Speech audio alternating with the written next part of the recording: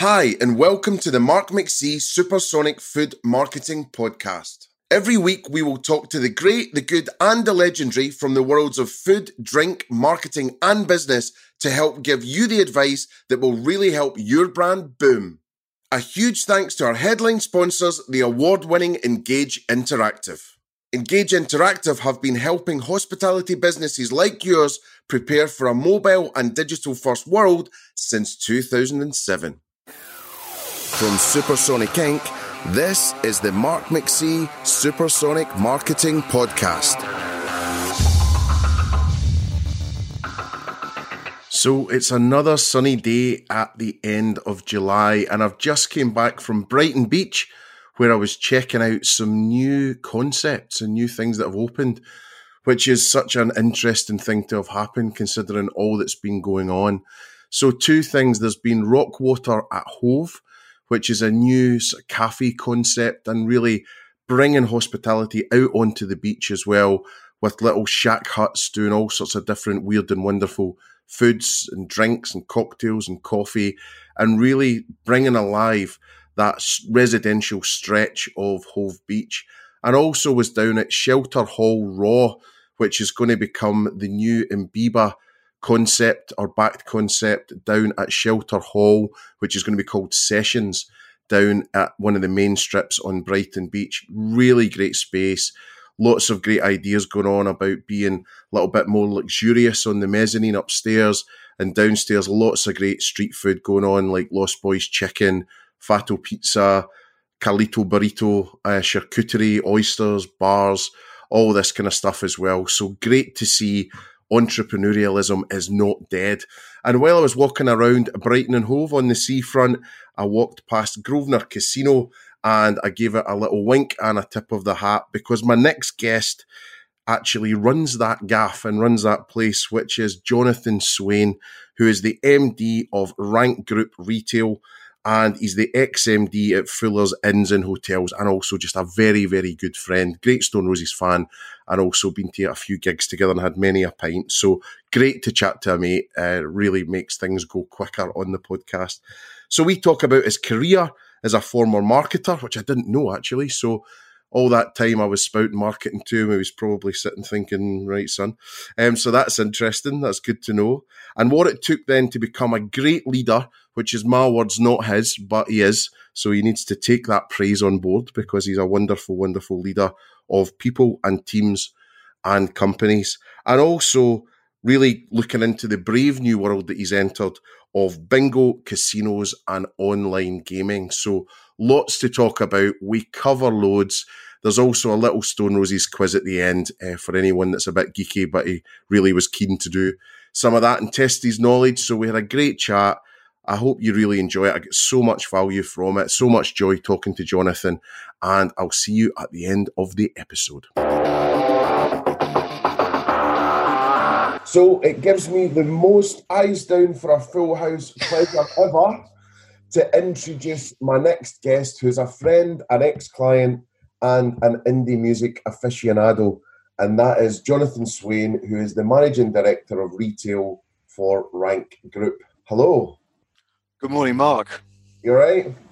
Well, I'm slightly nervous having been called an indie music aficionado, so I think you're gonna test this later on potentially. But yeah, I am very well, thank you. How are you? Not bad, but I was saying, yeah, I didn't have too many drinks last night, and actually feel worse than having a few. So I think there's a lesson learned there, which is just get stuck in. And then I managed to get to my first pub on Tuesday night, so that was quite a nice feeling. I had my first pub visit on Sunday. Yes, I went out to a local Fuller's pub in Isleworth where I live and had a pint of London Pride. Yeah, that was a special moment. Well, I was wondering what percentage of first pints would be just that thing you can't really replicate at home. You know, like a Guinness or a London Pride from a Fuller's pub, or, whatever. There's sort of nothing finer. It's really hard to replicate, hand-drawn cask ale. It is. It's a miracle in a glass, I sometimes say. So, going through this last 15 weeks, sitting in our bedrooms, looking at teams, watching our eyes acquire darker and darker shadows underneath them, dreaming about beer. So I was dreaming about London Pride and a pint from a handful, all that theatre and ceremony in front of you. Oh, definitely.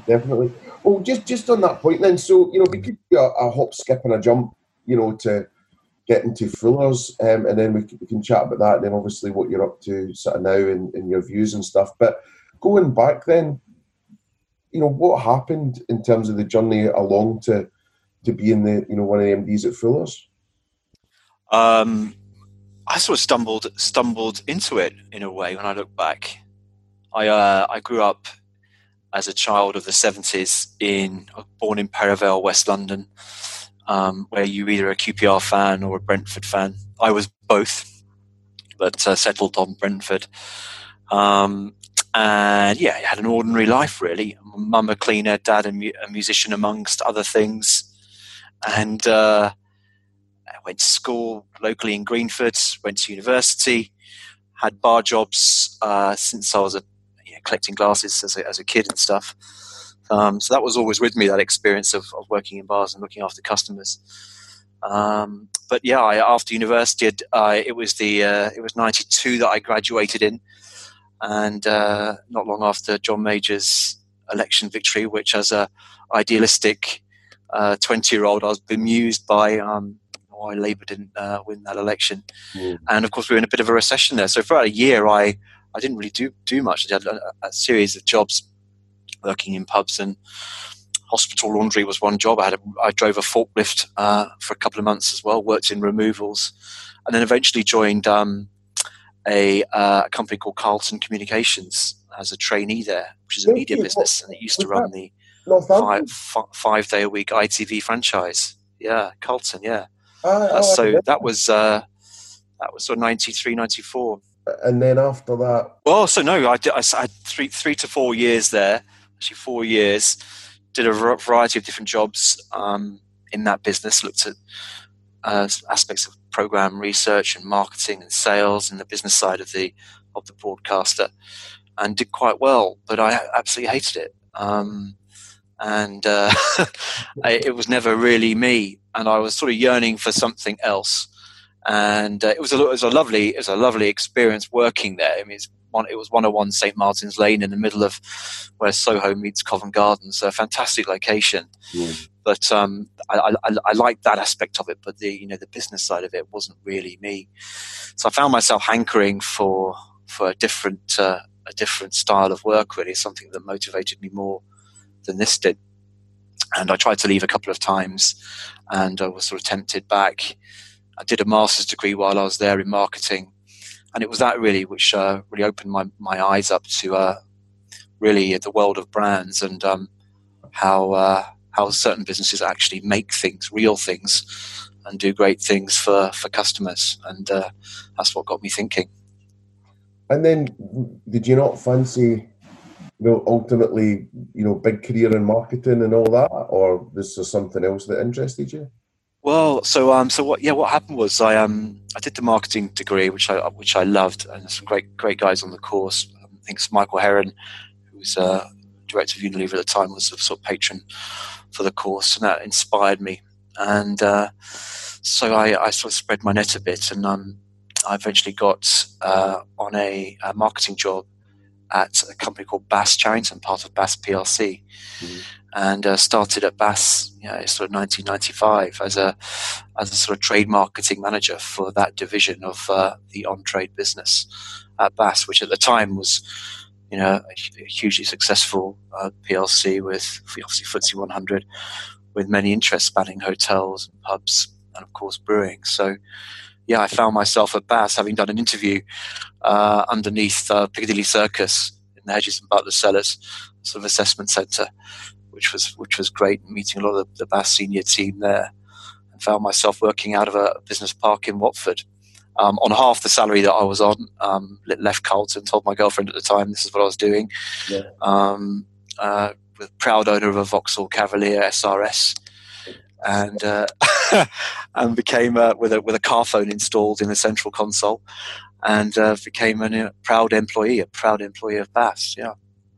And what about marketing then? What did you find when you went in there, and because I guess there's a couple of forms of marketing. You either go down the madmen route, or you actually sell stuff, and you're a bit more commercial. So what did you find in there, and what was the sort of the strategy for it all? Well, my particular role was a local marketing role, so it was really taking the brand strategy that brand teams had worked up in Burton for brands like Carling or Grolsch or whatever, and then executing that with the sales and operations teams out in the business, in the on trade. So it was that sort of role really. So it was making the brand strategy happen on the ground, and it was a really interesting time. There was a time when Carling was beginning to move from football into music, and London was a key part of that strategy. Likewise, Grolsch was growing its distribution in the southeast, and there was a real appetite to grow the market share for Bass brands in the southeast, which were historically quite small in terms of share. So it's quite an exciting time to join the business. I mean, the music strategy was a really exciting one. I sort of saw it from a slightly different angle, because one of my first jobs was at NME, and there was lots of Carling sort of action going on, and also there was a lot of kind of homecoming gigs. So it was really exciting to see your favourite band in their tiny place at their home. Yeah, that's right. There's stuff happening all over the Tube. Carling had sponsored buskers at various locations in the Tube as well. And then had entered into agreements with local venues, up and down the country. And Homecoming was absolutely one of those activation devices. So I remember going to the Broadway Boulevard in Ealing as part of that plan to go and see Jamiroquai, who was an Ealing boy, who I remember used to smoke interesting smelling roll-ups at Ealing Broadway Station as a kid. I used to see him knocking around there with his David Crockett hat on. But yes, I went to watch Jamiroquai up close to the Broadway Boulevard, which was sensational. Jeez, I thought that was unbelievable. Unbelievable, yeah. Hey, I'm Andrew, the lead designer on Toggle, a platform for managing your whole gift card side of the business. Built from the ground up, Toggle is born from listening to the people who need it. It's really simple to use, but able to handle all of the things that we know are important. Integrated with the tills, mega robust reporting, smart promotions, limiting dates of redemptions and selling experiences. A bit of a marketer's dream, as well as handling fulfillment and basic gift cards with style. Find out more and create an account at usetoggle.com. And then you sort of needing to move on from there, or was it a bit of a glass ceiling, or what happened there? So I was there for 9 years, did about 8 or 9 different roles. Absolutely loved it. I worked in the off trade, worked in the on trade, came back to the on trade, having been up in Wetmore Road for a while, in Burton on Trent. Came back to the on trade to work alongside people like Nick Miller, and part of my list of customers was Fuller's. I looked after regional brewers in the southeast, and obviously getting to know my customers, I decided to write a handwritten letter to Simon Emily to say, look, I'll work in a few of your pubs for free if I can get a half a day of your time to tell you what I think we can do for your business from a brand owning point of view. So I wrote him a letter, and then I got a letter back. So that's how I got introduced to Fuller's and Simon. And he said, "Go for it," or? Well, he said, "Come and see me." Oh. So I met him in his office, and then got another email back saying, "Well, how about we meet somewhere else and have another chat?" So actually, we met in Sutton, and ended up meeting at the All Bar One in Sutton. Having looked at the Cock and Bull, the Fuller's pub, just down the road, just before meeting him, and there we had this slightly clandestine meeting at All Bar One in Sutton, and that's when the start of my Fuller's career. And what did you go in as? Were you straight in as MD? So I went in as operations director. Uh-huh. I went in as what was called at the time general manager. Right. So I looked after a division of what was called quality managed pubs, and that was about 60% the pub portfolio, managed pub portfolio. So I wasn't an operator by birth. I'd come from Bass, which obviously was in terms of my role there was really about the marketing and selling of beer brands. But I crossed the Rubicon, as it were, and became general manager for about 60 pubs at the time. And about 3 months later, 100 pubs as the business acquired the Gales Brewery, for which I was honoured to lead part of the integration there from January of 2006. But I joined Fuller's on September the 1st, 2005 as an operator, yeah. Scary though, because I guess you're going in with not a lot of frames of reference, right? You're having to learn everything. Well, yeah, it's scary and exciting, yeah. It certainly was a learning curve, but very exciting. And I think if you're blessed with a bit of intuition and you listen well and you've got good people skills, then I think you start from a good base. And we had a very good base at Fuller's, a stable business, great values that I aligned with, and many of the pubs that I was looking after with my team were pubs that I'd grown up knowing as a child. So at an emotional level, walking past those pubs as I did on my way to school and then working with the business to improve those pubs at an emotional level, that was very powerful to me and connected me almost immediately to the business. But, it was a learning curve, absolutely, but a very exciting one. And then in your time there, obviously, you achieved tons and, I had a little view in as an outsider, really. But, you could see everything that was going on. But, what were the sort of proudest achievements, do you think, across that time? A lot of stuff, the forefront of food coming in, there was digital, the birth of digital becoming a lot more mainstream. You were there at an exciting time. Yeah, I was lucky and fortunate to be there at an exciting time, and also fortunate to have the backing of colleagues and the board to be able to invest in the things that we thought were right. But yeah, certainly the food story was very exciting. The smoking ban ushered in a whole period of change for the sector, and Fuller's was able to take more than its fair share there. I think doubling its sales in a handful of years from memory. But yeah, we created a food team. We brought some change agents, some talent like Paul Dickinson into the business. And then we created some lovely alchemy between food and beer and tried to tell that Fuller's story through the menus, investing in kitchens, investing in colleagues and training and development, all that good stuff. And so the food story was one I'm particularly proud of having been part of. Obviously fresh food as well from the outset. So not doing it necessarily the easiest way, but we felt the right way to drive a better experience for customers, a more premium and memorable experience. Secondly, I think all the work we did around people, which was very exciting too. I was very proud of that. But, really thinking about how we can win for service, really, by starting with a position that says we've got to engage our colleagues to do that. You can't engage team members and expect to deliver consistently great service. And that sort of eureka moment was very powerful for me, because it also connected a sort of feeling that I had at an emotional level, which was really that our colleagues go out there, our team members go out there every day to try and do a good job, to look after people, to make them feel happy and looked after. And that's a pretty noble thing to do.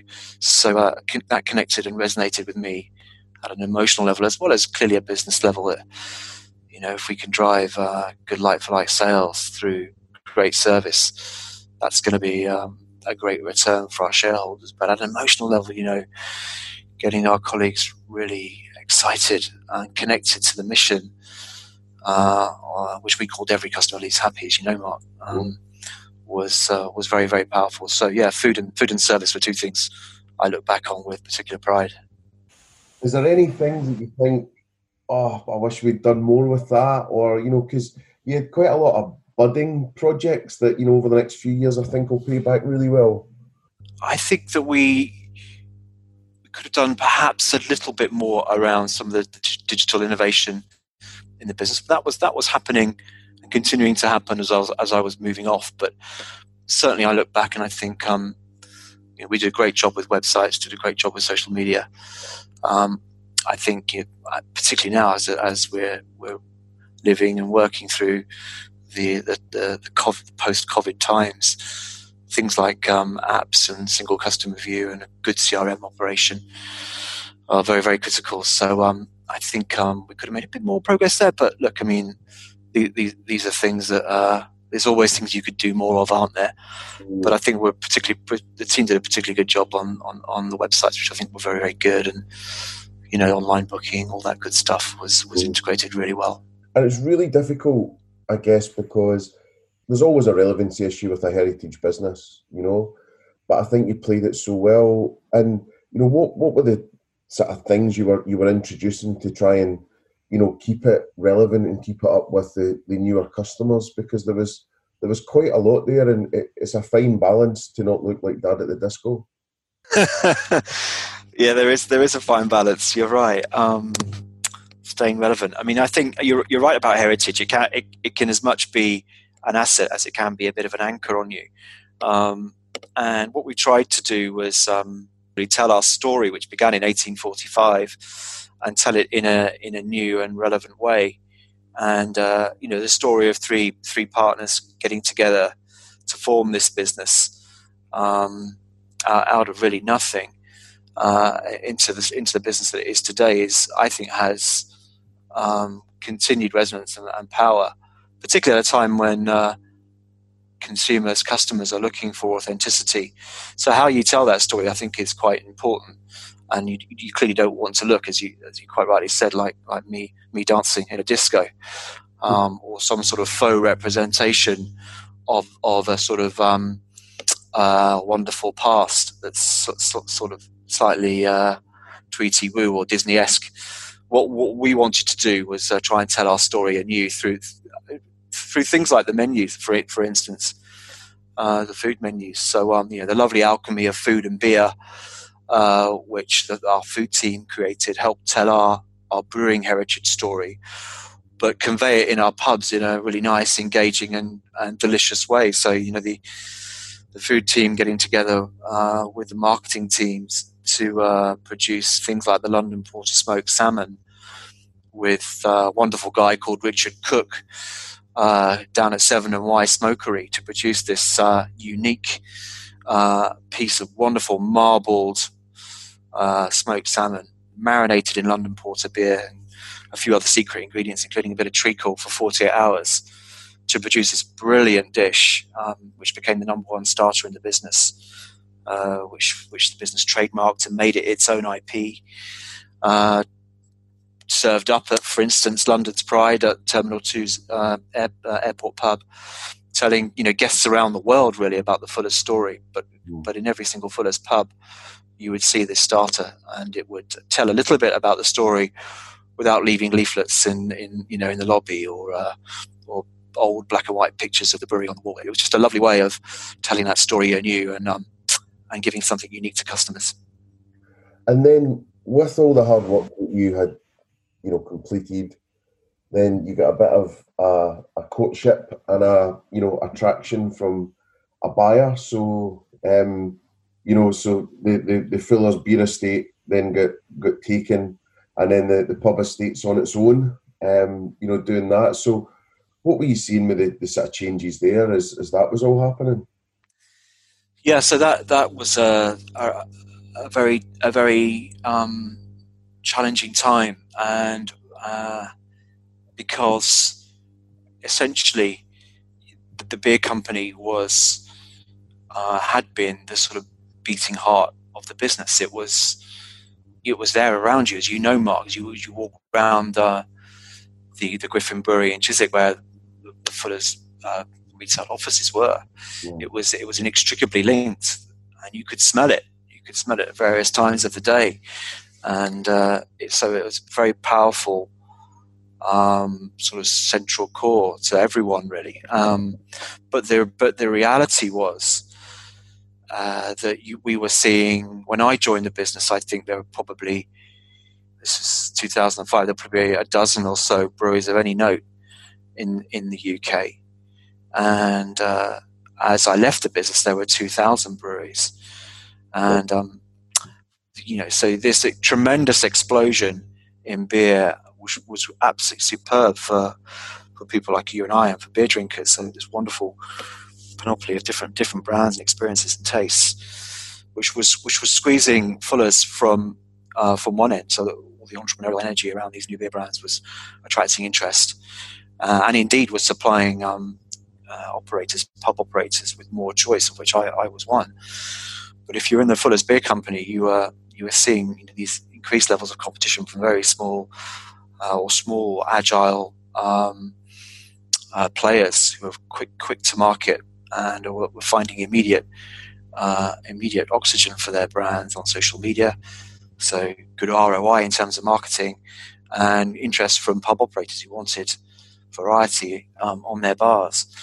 And then at the upper end, in terms of the scale players, they were acquiring new clothes. We'd seen brands or businesses acquired like Camden, and Heineken acquiring Beavertown, for instance. So the big scale players were acquiring new brands and becoming and cementing their position. So Fuller's was really in the middle between these two forces, which were shaping the beer industry at an exponential rate. And whilst the brands were fantastic and strong, and the advocacy behind them was ever good and strong, it became very difficult for the brewery to continue to grow. And if you extrapolated out the trends that the team were seeing at the time,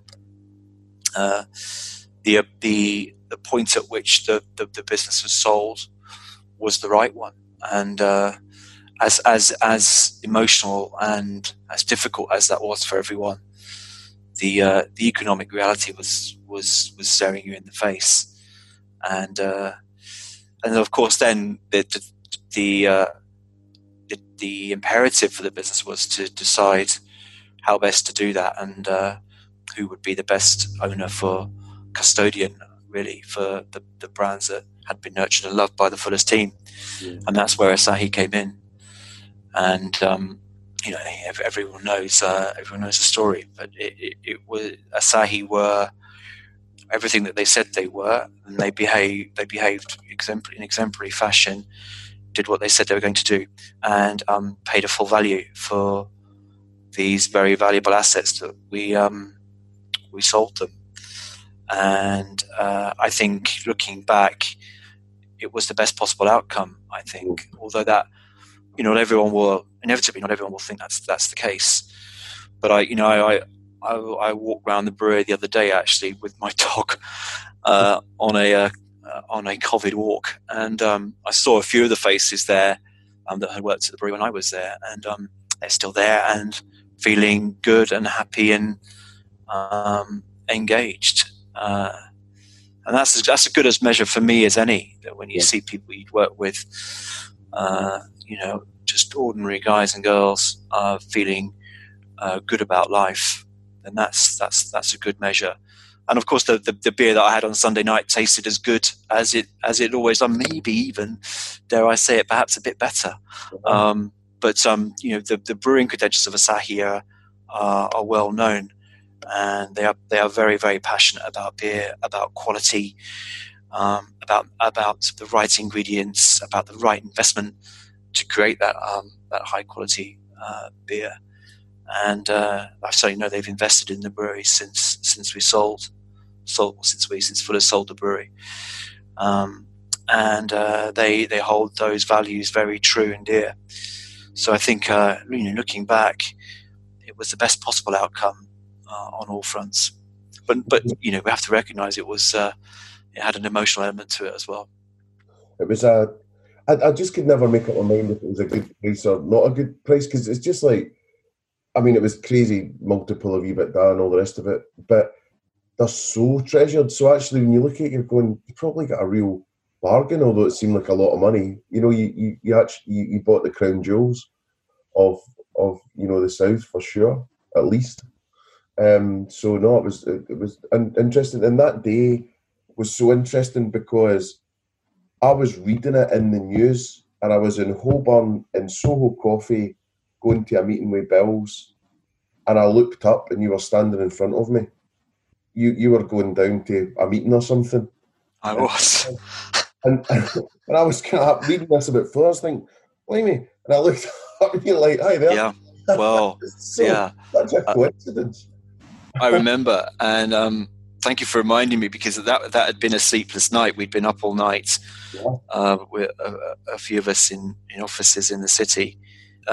So yeah, no, I probably looked awful, and we'd had no sleep. And I went straight after seeing you to meet members of my team at 3 Guineas in Reading downstairs. Wonderful Isambard Kingdom Brunel building, now Station Pub in Reading. Oh yeah. That we invested in, and created a brilliant downstairs space there where members of my team all congregated as we took in the news, and I delivered the the news to them. So that was a very, very memorable day. But apologies for looking so ragged. I saw you that day. I think I had about 3 coffees at Paddington Station, and then got off to Reading. That's correct. And shout out to Bonkers. Is Bonkers Bella? Is that the name? The said dog on walk through Fuller's Brewery is my Weimaraner, who I am desperately fond of, and she is called Bella, and she has her own Twitter account at Bonkers Bella Dog. That's right, with I think all of about 30 followers. And so she's been my running companion through the last 9 years, and she's wonderful. Yeah. Hi, I'm Alex from Engage, and thanks for tuning in to the Supersonic Marketing Podcast. Each week we'll be bringing you a great tip to supercharge your own digital marketing, and this week's comes from Kate, our Senior Marketing Manager, who shares her insight into how to utilise your top Facebook fans. Your top fans are a selection of users chosen by Facebook's algorithm who most frequently engage with your content. You may have come across them already, as they display a badge next to their name in your post comments, but you can also target them specifically when you post content. When you create a post in Facebook, select the targeting drop-down list and change the audience from public to top fans. Now when you publish, only your top fans will see the post on their page. This is a great way to reward your most loyal social media followers with an exclusive discount or perk, which in turn empowers them to be even better brand ambassadors and feeling like they're really valued customers. You can also create a custom audience in Facebook to retarget top fans with adverts. As your most avid followers, they're more likely to be purchasers, and we like to use product ads to also push them to convert. To create your own audience, simply go to Audiences in Ad Manager and build a custom audience of top fans by selecting your page as the source. If you need help with your own digital marketing strategy, then head over to engageinteractive.co.uk/podcast, where you can see how we've helped some of the UK's most ambitious and successful hospitality brands with theirs. Cheers, and enjoy the rest of the episode. So then, you sort of moved out of Fuller's, and did you have a wee break before taking the new job? Well, that was the plan. Yeah, I left on the day of the AGM, so that would have been about July.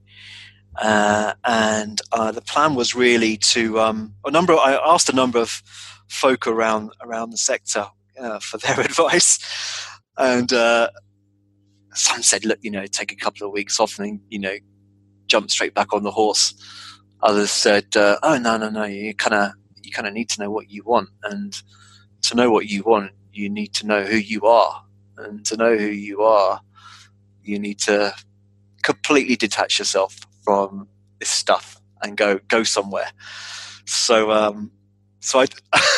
I didn't do either thing really. I had about 3 months off, and whilst the prospect of sort of doing the way of Santiago de Compostela, some sort of 3-month odyssey, walk along the North Spanish coast, would have been amazing, and I would have loved that, and I would have no doubt found parts of myself I didn't know I had. I should do that one day, and that's definitely on the bucket list. I didn't. I decided to sort of get back into the interview regimen, and saw a few folk. And on October the 1st, I found myself a few miles down the M4 from Chiswick in a place called Maidenhead, and the head office is of Rank. So I did have some time out, to do a couple of holidays, did a great family trip to Greece, island hopping, and spent some time in Spain, which is my sort of second spiritual home, I feel. But I was back on the horse on October the 1st last year. And then, new industry, new job, new tasks ahead, completely different portfolio of businesses, big online element. So how did you tackle that one? Well, I sort of set myself. I wrote a list to myself during the course of the summer about the things that I would want to do, and I certainly felt that having worked at Fuller's, lucky enough to work at Fuller's for 14 years, I sort of walked out onto a pitch which was beautifully tended. It had all the kind of fans in the stadium cheering you on. It had a group of shareholders eating. We weren't eating prawn sandwiches, to use a football analogy, but we had a group of shareholders that were behind the business and invested in the team. We were playing great football and a really nice style of football at that. We wanted to do it in a way which we would enjoy watching if we were spectators. We wanted to do it well and with a sense of panache and quality. So having played at that club, as it were, I sort of said to myself, well, it would have to be a quite unique opportunity within pubs for me to consider a move to a pub business. So I then decided that I wanted to try and learn a few new things. That was on my list, learn something new. The values of the business were important to me, so that went down on my list as well. What sort of values would I consider really important? What would be my red lines, therefore?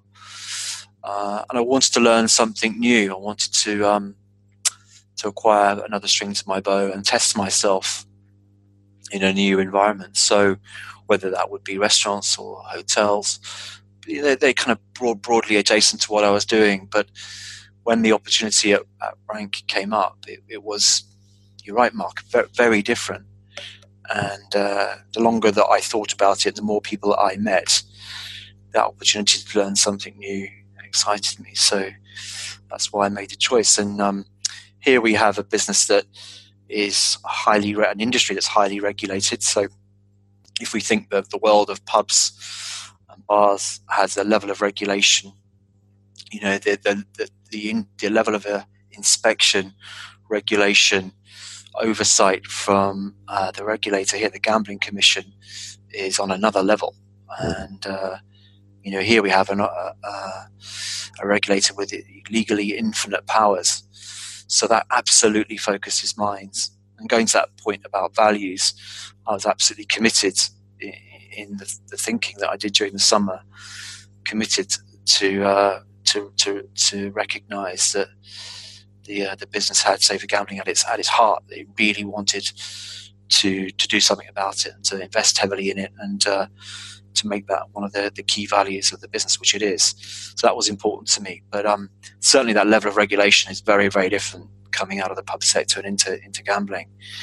But also the opportunity to continue the work on the customer experience here in both venues, brands that we have, which is Grosvenor Casinos and Mecca Bingo. That work continues, and that's exciting. That's what I know well and love, and so that's an opportunity. And then thirdly, to work in a multi-channel environment. I hadn't really had too much exposure to that at Fuller's. Here we have a digital business, an interactive business, and we have a venues business. And there are experiences for customers that we can create and value, therefore, that we can create for them and for the business that exists in that multi-channel opportunity. And that is exciting. And then fourthly, the business was midway through a transformation when I joined, and the opportunity to work in that sort of fast-paced, fast-moving environment excited me too. So those are the four things that I looked at when I considered joining Rank in the summer. And then, just thinking about what's going to mean success for you there, what are the certain things you're tasked with and how are you addressing those? Well, first of all, front and centre, number one on my list is Safer Gambling. So I'm fortunate to play an important role in that work stream for the business. So that is front and center, and it is doing all that we can to invest in our people first of all, so that we absolutely engage and inspire them about why this is so important, what's in it for our customers, and what's in it for them as team members. But also alongside that, investing in technology and processes to enable them to make the right decisions and protect as far as possible our customers from any risk of gambling harm. So that's my number one priority. And going into COVID, we certainly had some very exciting plans around investing in our venues to improve the customer experience, to attract a broader audience beyond the core bingo player and the core gamer or gambler in our casinos, and building out that leisure experience around investment in food and drink and investments in softer forms of gaming, competitive socializing. These were the things that we were plugging into our plan for this year. And in fact, if you were to go to where you live, Mark, down in Brighton, the Pier 9 casino that we opened just before lockdown, we opened it a few weeks before March the 20th, you'll have seen a number of the things that we were trying to bring to bear for the Grosvenor business in terms of broadening that leisure experience happening at Pier 9 in Brighton on the seafront there. So the second aspect we need to, alongside safer gambling, was broadening the leisure experience and attracting a wider group of customers beyond just the core gaming and bingo experience that we offer. And have you brought across anything like, your incredibly strong, only at Fuller's or every customer leaves happy? Have you brought any of those things across? So yeah, we're working on an employee engagement program, again alongside a customer experience program, which was every customer is happy at Fuller's. Here it's going to be, we call it Connect, Entertain, Care, and those are the three things that we are going to engage our colleagues on. Our casinos are sadly shut at the moment, but we're very hopeful that having had a visit from DCMS to one of our casinos yesterday. This is July the 9th as we record this, but as we come out of that visit from government yesterday, we're very hopeful that we can get that open, get our casinos open, 51 of them open as soon as possible. But we have a customer experience program, an employee engagement program ready to go that won't be dissimilar to the sorts of values and the ways in which we went about engaging our 4,400 colleagues at Fuller's when we get open. So yeah, that's definitely one of the things. And we've hired a new change agent for our food and drink business, a guy called Tom Beecham, who's come from Sodexo, and he is going to, I am sure, revitalise our food and drink in the way that colleagues like Paul Dickinson and others did at Fuller's. So the first step there we've taken on our food journey is hiring Tom. From Supersonic Inc., this is the Mark McC Supersonic Marketing Podcast. The Mark McC Supersonic Food Marketing Podcast is also brought to you by BDO, the trusted accountancy and advisory firm.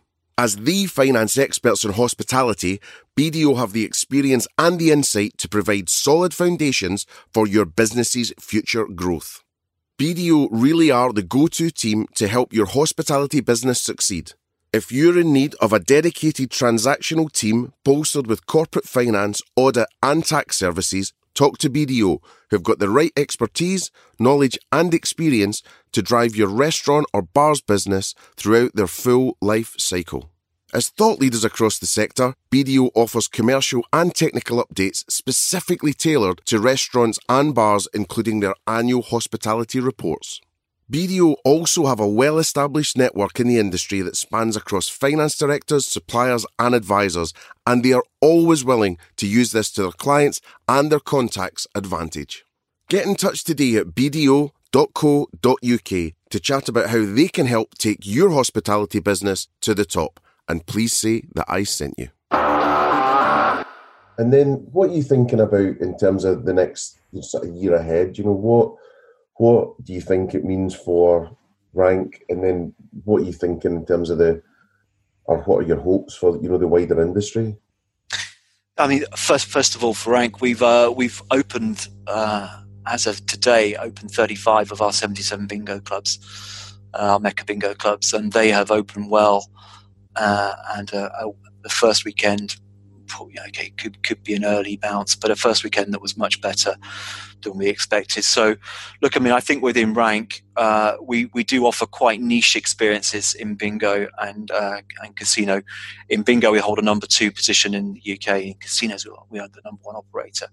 So we start from a position of strength. We've got these niche experiences, and I think, given that insight around niche experiences, I think customers, when they are out of the habit, they miss those experiences. And I think that our venues are uniquely placed to offer that in a way that you can't get in pubs or other restaurants, which are a bit more ubiquitous. So I think we have this niche experience, and I think we certainly know from the insight research that we've done whilst being shut, talking to customers, that they've been missing that. So I think the immediate future for both casinos and bingo at Rank is good, and I think it's going to be tough. Of course, our visit numbers aren't going to be what they were, but I think there is that desire born out of what we offer our customers in these 2 businesses, a desire for customers to come back, and we've certainly seen early indications of that in Mecca, and we feel from the research we've done with our customers in Grosvenor that will be the case too. Clearly, we're putting safety and reassurance at the very top of that agenda.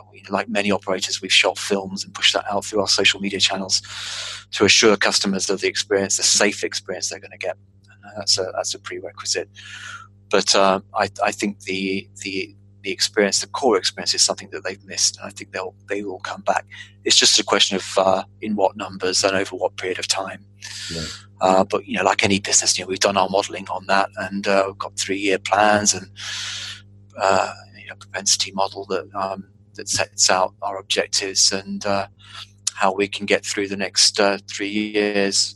Which I think, looking ahead for the future in our business and others across the sector, I think we're going to have a tough first year, but I think there'll be a sort of second year which will be betwixt and between, and then a third year where we are getting back to where we were. So I think it will be a 3-year journey. But the more I think about it, I'm probably an adherent of the V-shaped recovery. I do think things could rapidly change when we get a vaccine, and I think what the Chancellor is doing, what he announced yesterday, what he continues to do for the hospitality sector specifically, gives us a chance of getting to a point where we've protected as many jobs as possible, where as many of our venues are open and trading and as solvent as possible, and when there could be a vaccine. And there, I think, will be a pretty rapid recovery for sectors like ours. We just got to get there, get our teams feeling really safe and reassured so they can make our customers feel reassured too. And we just got to hold on. We're a bit at the mercy of the gods. If there is a second lockdown, then clearly that's a very material issue. I think it will be a tough year. All the surveys, the YouGov surveys that we've read, suggest that 30 to 40% of customers right now still feel uncomfortable. But the longer it goes on, the longer this horrible disease is under control, the more I think reassured we will all be about coming out. So we just got to keep going. Yeah, no, I think you're right. Okay, right. Well, I better let you go soon. So I was going to just do a couple of things at the end. So we've got, I think I'll mark out of 10. So some quick fire questions. Best city to eat in? Can I give you a couple? Yeah. So I think being a Londoner, born and bred, I'm naturally predisposed to favour London, but I genuinely think London, in its scope, in its creativity, in its vitality, is second to none as a sort of major city to eat in. I really do believe that. But I'll throw in San Sebastian in Spain. Oh, yeah. which is sensational, and the Basque equivalent of tapas up there called pinchos is something that if you haven't tried, you absolutely must. And going from bar to bar to bar, from a mushroom bar to a tomato bar to a snails bar to an anchovy bar is one of life's great culinary experiences. And my wife's half Spanish. I wouldn't be able to do this without mentioning Granada, where her family are from. Granada is a brilliant city in the foothills of the Sierra Nevada mountains, which are pretty much snow-capped for the whole year. And in Andalusia, you get tapas free with your beer. And the more beers you have in a certain bar, the better your tapas gets. And that's a wonderful thing to behold. So Granada, I would certainly say, because you can ski and then you can go down to eat and drink in the famous tapas bars of Granada. And that is one of life's must-do experiences, I think. And what about best restaurant? I'm an old school restaurant, I'm afraid, but I would go Sheiky's in Covent Garden. I think Jay Sheiky's is an institution. I took my wife there on a very early date where we both had fantastic fresh prawn ravioli and with sensational white wine and just exemplary service. So Sheiky's, coming out of the Corbin and King kind of world that they were in, I'm a big admirer of them, and Sheiky's is a great example, I think, to the restaurant world, really, of how to do it. And then I've thrown another one in, which is my local curry house in Osterley. It's called the Indian Gymkhana. It's an old Indian based sports club in a Punjabi area of Osterley. And you can go there, get a London Pride. Actually, it's a Fuller's supplied bar, and eat from a very, very authentic Punjabi menu. The chicken tikka masala is like you've never had before. Tandoori lamb chops, sensational. So the Indian Gymkhana at Osterley is well worth a visit if you love Indian food, as I do. Nice. Best dish? What the Spanish would say, migas y sardinas, and this is wonderful. You get migas all over Spain. You get different versions of it. It's essentially, the translation is crumbs and sardines. And the crumbs in the migas, it can be crumbs of bread that's about to go stale, so using up what's in the kitchen. It can be polenta. Typically in the more rural areas of Spain, it can be sort of bread. And you go down to the coast and it's this polenta, and it's cooked in a pan with garlic and olive oil, so you get this wonderful flavour coming from the whole pieces of garlic which are bashed in, and a bit of olive oil, and then grilled sea salt topped sardines, then on top of the migas, and it's a tapas down in the Costa Tropical region, which is due south of Granada, and so you can come off the beach, Mark, with your shorts, walk into a beach bar, have a cold Granada Alhambra beer, something like that, and alongside it with your tapas is this little plate of wonderful garlic aroma corn polenta with these ultra fresh grilled sardines on top. It is like nothing else. Amazing. And then last question, this one, best drink? London Pride. Is it just that's of course? Well, London, yeah, no, I've grown up with that brand and have a long association with it. But certainly, going to watch Brentford, my whole life is bound up with elements of geography, sport, memories, and beer, and all those things come together. I think in a Fuller's pub beside a football ground to watch your favourite team, and so it's probably more than the beer. It's much more than the beer. Yeah. It's got more depth, but the beer itself is my choice of beer. Yeah. Brilliant. Okay, well, I know you need to go. We had a whole host of Stone Roses questions to ask, but I've got 5 very quick fire ones. Go for it. Right. What was the Stone Roses' first single? I Want to Be Adored. So young. Tell Me. Which is costs a lot of money to buy these days. And why did the Stone Roses not headline Glastonbury in 1995? Well, 1995 was the year of release of Second Coming, 5.5 years after the most important album ever to be released in May 1989. Yeah. So I'm going to go with some sort of dispute with Geffen, perhaps. John Squire broken collarbone in a mountain biking accident. Sorry, these are hard ones. Yeah, no, I should have gone to the depths of Wikipedia before this. What was the name of the Stone Roses before they were called the Stone Roses? They had a number of names. Uh-huh. Most of them sort of post-punk names. And bizarre names as well. And I've read the John Robb book. Yeah. It's in there for sure. Go on. You're going to have to tell me. The Patrol. I think maybe Waterfront was a name as well. And why are they so obsessed with lemons? Yes, I'm grateful that you asked me that because I'm going to get this one right. I think.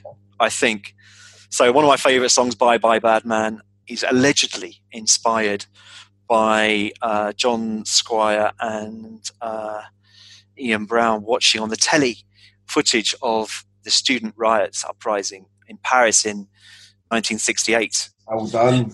And they said they're watching a guy in a really cool coat and desert boots throwing something at the police, and that's what inspired them to come up with the lyrics for the song. But also, the lemons, of course, were used by demonstrators, the rioters, to try and offset the effects of tear gas.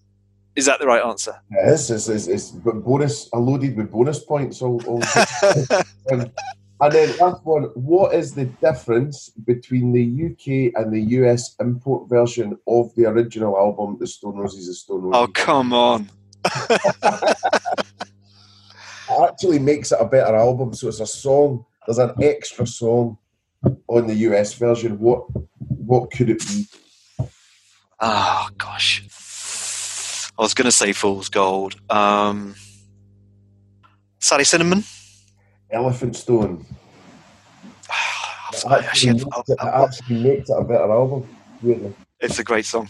Yep. There you go. 1 out of 4 or 5. Not very good. I had to dig deep because I thought a lot about this stuff. Thanks so much for your time today, and thanks for being a great guest and telling us honestly what's going on, and giving us a good look into your career so far and where it might be heading. So yeah, brilliant. Thank you, Mark. It's been a pleasure.